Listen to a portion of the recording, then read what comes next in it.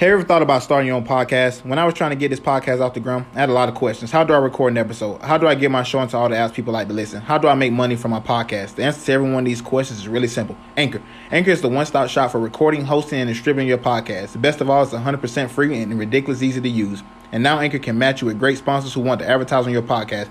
That means you get paid to podcast right away. In fact, that's what I'm doing right now by reading this ad. So come on to Anchor. Get your podcast started. It's the best way to podcast. It's easy. It's free. You can't beat free. Come on over right now, and you get paid to podcast. So if you always wanted to start a podcast, make money doing it, go to anchor.fm/start. That's anchor.fm/start to join me in a diverse community of podcasters already using Anchor. That's anchor.fm/start. I can't wait to hear your podcast.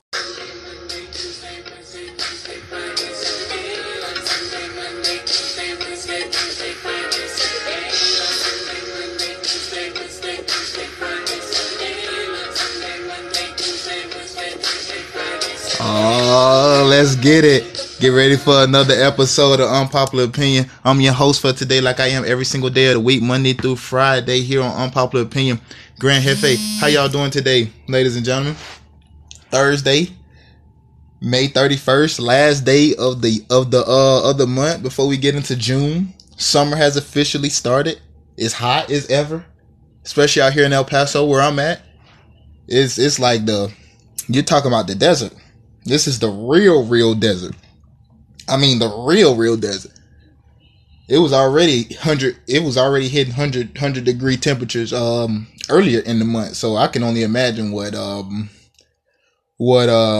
June and July got for us in August, because it still be hot here in August and September. But anyway, we got a nice little lineup for you guys today on the show. We're going to start off talking with some Colin Kaepernick. His lawyer, I was on Twitter, seeing Pro Football Focus had put up a link about Colin Kaepernick lawyer stated that he had the case that they're going to be in right now. If you guys haven't been following Eric Reid, Colin Kaepernick, they filed a collusion case against the NFL. Well, Eric Reid filed a collusion case, not Colin Kaepernick, but that's also Colin Kaepernick's lawyer and Eric Reid lawyer. They both share the same lawyer. And he told Pro Football Focus, that, and I quote, "This case is about to take a dramatic turn. Somebody has decided they were going to dime out the NFL." So I had to put on my investigative hat. There's an article written by Michael David Smith of NBC Sports. He posted that this morning. He posted a thing this morning. He was saying that the attorney, and he said the attorney for former 49ers Colin Kaepernick and Eric Reid is hinting that a witness in their collusion case can come forward with concrete evidence of a conspiracy to keep them out of the league for kneeling during the national anthem. And then his lawyer obviously said, "I would stay tuned because this case is about to take a dramatic turn." Now, when they asked him what did he mean by that, he declined to go further on the situation, which is smart, until all the ducks are in a row, as they would say. So this is actually pretty big, man. And if you haven't been following, you got to be living under a rock. Basically, Colin Kaepernick decided to take a knee 2 years ago. When they asked him about why he was doing it, he said because this country don't stand for what they believe in. All the police brutality, of the black and brown people, so that's why he was kneeling. And obviously the NFL has been keeping him out. We all got our opinions on that. Listen, anybody in their right mind should know Colin Kaepernick should be in the NFL. Like, it really shouldn't even be a argument or even a discussion, on whether or not he should be in the NFL. I mean, we got quarterbacks that's throwing 3-4 interceptions in playoff games. Terrible quarterbacks. And you can't tell me that he's not better than a Matt Castle. You can't tell me he's not better than a Josh McCown or even a Geno Smith or Brian Hoyer. Blake Bortles, honestly. And he's a starting quarterback in this league. But you can't tell me that he can't be the second or third quarterback on any roster in the NFL. You're talking about a guy who took them to a Super Bowl after Alex Smith got hurt, and then to another NFC championship. He was one tip pass away from making it 2 straight Super Bowls appearances. 2 straight Super Bowl appearances. One tip pass away. If Richard Sherman was probably 6'2" instead of 6'3", whatever he is, he wouldn't have been able to tip that pass. So we all know, what's going on. We already know that they're trying to keep him out of the NFL, and then the president, they got his backing. They got his backing, and it's just another way of keeping him out of the league. And then Eric Reid, we know it. Come on, we know Eric Reid should also be in the league. So this is going to be an interesting development on how this shakes out, and how this plays out. Because if he's saying that this case is about to take a dramatic turn and somebody's about to dime out the NFL, then that means it got to be somebody who's closely associated with one of these organizations, one of these teams, either front office personnel, a scout or agent, the GM, somebody that's plugged in enough, who's had conversations with owners or GMs in order for him to come out and say something of that nature, that things are about to take a dramatic turn. Stay tuned, because somebody's finna dime out the NFL. When you say stuff like that, that's not taken lightly, especially given the circumstances of the case of in which they're trying to pursue. They're gonna have to prove their job, meaning Kaepernick and Eric Reid and Gallegos. I can't remember his first name right off the top of my head. They're going to have to try to prove, they're going to have solid concrete evidence, not just prove, concrete evidence that the NFL is conspiring to keep them out of the league, and it's not being based on talent. Because I think we all know they have the talent to be in the NFL. Like that'll be a just total ridiculous statement to say that that Eric Reid and Colin Kaepernick does not have the proper skills needed to play at the highest level. Anybody that's saying that is out of their mind. Just completely out of their mind. Switching focus though, we got game 1 of the NBA Finals tonight. Game 1, 7:00 Mountain Standard Time, 9 p.m. Eastern Standard Time. I've been seeing some interesting storylines. LeBron obviously gonna get swept. If he beat this Warriors team, this would be his greatest achievement, because nobody's really giving him and the Cleveland Cavaliers any chance to win this series, and rightly so. Any basketball fan, real fan outside of Cleveland, you would think Golden State is going to win this series, and I'm sure even they thinking like this would be a tall task. This is a really, really tall task here that we're going up against. So, I don't see there definitely is a very heavy underdog. Vegas is not giving Cleveland any chance, but they do have the best player in the world on their team. And not only do they have the best player on the world on their team, he's playing like the best player in the world right now. He's playing like it. So I can I changed my opinion from yesterday. I believe the Cavs can come out and steal game one with Andre Iguodala being on the bench. As I stated yesterday, he would definitely be their primary defender. I mean, their primary defender on LeBron. If you do remember back in 2015, when the Golden State Warriors won their first title, the first of this series of titles that they won, Andre Iguodala won Finals MVP by guarding LeBron, a guy who had already averaged 35 points. That's the guy that wins MVP. So that tells you the level of concern, but not only concern, but the level of importance of Andre Iguodala.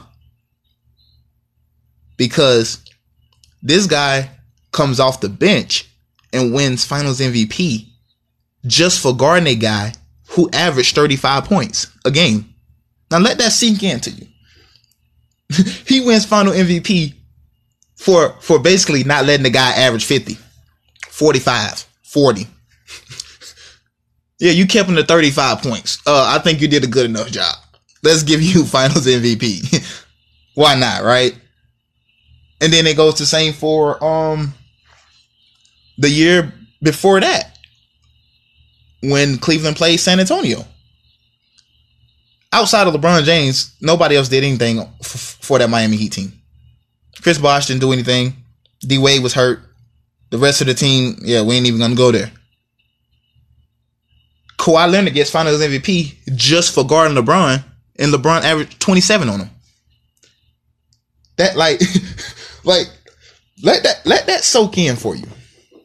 We give a guy in back-to-back years, Finals MVP, just for guarding, basically just for not letting the guy get 50 points. That's basically what it comes down to. We give those guys Finals MVP just because they didn't let LeBron do what he wanted to do. Ain't that something, right? So if Andre Iguodala is not playing, if he's not playing game one, I think Cleveland has a chance to dethrone Golden State in game one and take home court. It won't be easy. It definitely will not be easy.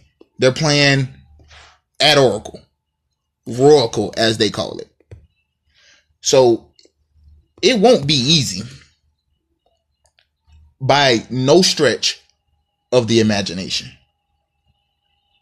But without Andre Iguodala, I don't see Klay. If LeBron get in his mindset that I'm gonna get to the basket at all costs, does not matter who's guarding me.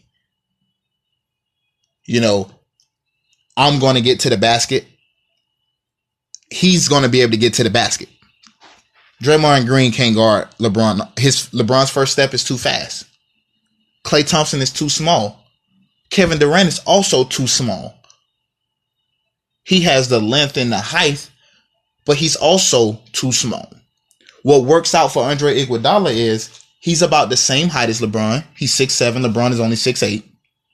And he's smaller as far as weight wise, but he's strong. He's able to bang with LeBron in the post. He's able to keep LeBron tired. He's able to keep LeBron off balance. LeBron ain't willing to go down there and bang all the time. And this is what I was saying about last year, Andre Iguodala guarding LeBron James, and Kevin Durant gets Finals MVP last year. But LeBron averaged 33 points, 33.6 points a game, 10 rebounds. 10 assists, 12 rebounds. 33, 12, and 10. And people knock this guy for this. For going, Kevin Durant is the best player in the world. It shows you because he won the game. He won the finals. Kevin Durant was on the better team. Kevin Durant averaged 35 points. LeBron averaged 33. And Kevin Durant is supposed to be some supreme scorer. How is that possible? You averaged 2 more points than me. And you're a supreme scorer. And those 2 points are LeBron missing free throws from the line. 70% free throw shooter. That's terrible. Leaving plenty points at the line. Kevin Durant, 35, 8 rebounds, 5 assists. LeBron, 33, 12, and 10.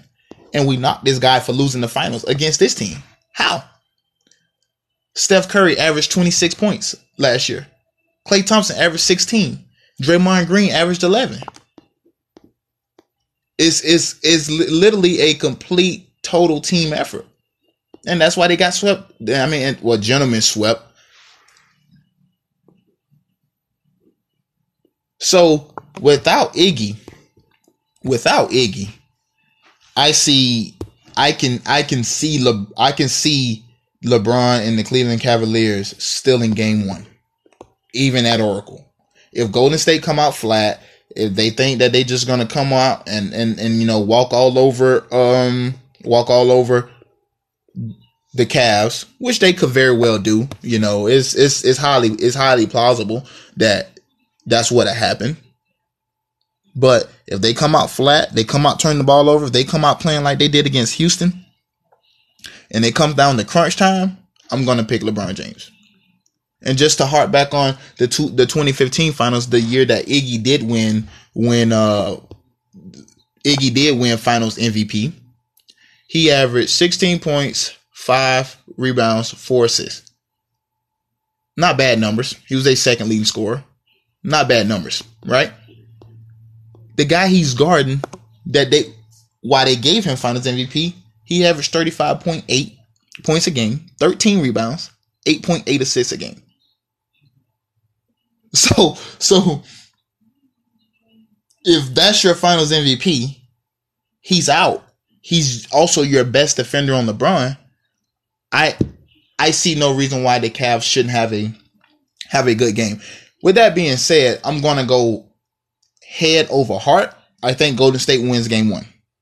I think for all the many reasons that you've already heard me point out, they're playing at Oracle. They still have Kevin Durant. They still have Draymond Green. They still have Klay Thompson. They still have Sean Livingston. The rookie Bell, he's playing good. Looney is getting deep minutes. That's only gonna increase his confidence. Swaggy P is starting to feel like Swaggy P and not whatever it is that he. So I think the Warriors take game 1, but I think Cleveland takes game 2. I think LeBron is going to be ready in game 2. I think he's going to come out passive. That's why, and that's another reason why I'm picking Golden State to win game 1. Because I think that he will come out passive. I think he will come out passing the ball to try to get his teammates involved. Which is a good idea if they're hitting shots. But LeBron's thing is he don't know when to stop that. Okay, they done missed a few shots. Now it's my turn to take over. We can try this again later in the game. I mean, to his credit, it worked out in game 7 against Boston. He kept feeding them. He kept feeding them. And then they hit some big time shots in the clutch in the fourth quarter for him. J.R. Smith, and Jeff Green, that is. They both hit some clutch shots in the fourth. Jeff Green hit a nice corner 3. J.R. Smith hit like a wing 3. And those were big time buckets at that particular stage in the game. So I think LeBron will come out passive this game, trying to get a feel for the game, try to get a feel for his teammates, to see where his teammates' head at, to see where his teammates' confidence is at. They really going to need George Hill to play big in this series. George Hill is going to have to be the Indiana George Hill. Back when him and Paul George and Lance Stevenson and Roy Hibbert and David West and all them boys was squadding up. That's the George Hill that we need to see tonight. We don't need to see the George Hill that's looking to pass the ball to LeBron, who's literally deferring at every inch of opportunity that he have. Even when he get a big man switched on him, he's still looking to pass the ball to LeBron instead of be aggressive. But that's the one thing I'm playing with LeBron. You're trying to over cater to him instead of just playing your game. I think if George Hill get to just playing basketball like he did in game 3 of that Boston series, game 4 of that Boston series, I believe game 4 he had 20 points. if he can get to that George Hill, Indiana George Hill, aggressive George Hill, just be aggressive. That's really all you need to do. Just get aggressive. Just be aggressive. Don't defer. And LeBron need to come out and be aggressive in order for them to win game 1. I don't think they win games 1, but they have an opportunity to win game 1 because LeBron could have a big night tonight without Iggy.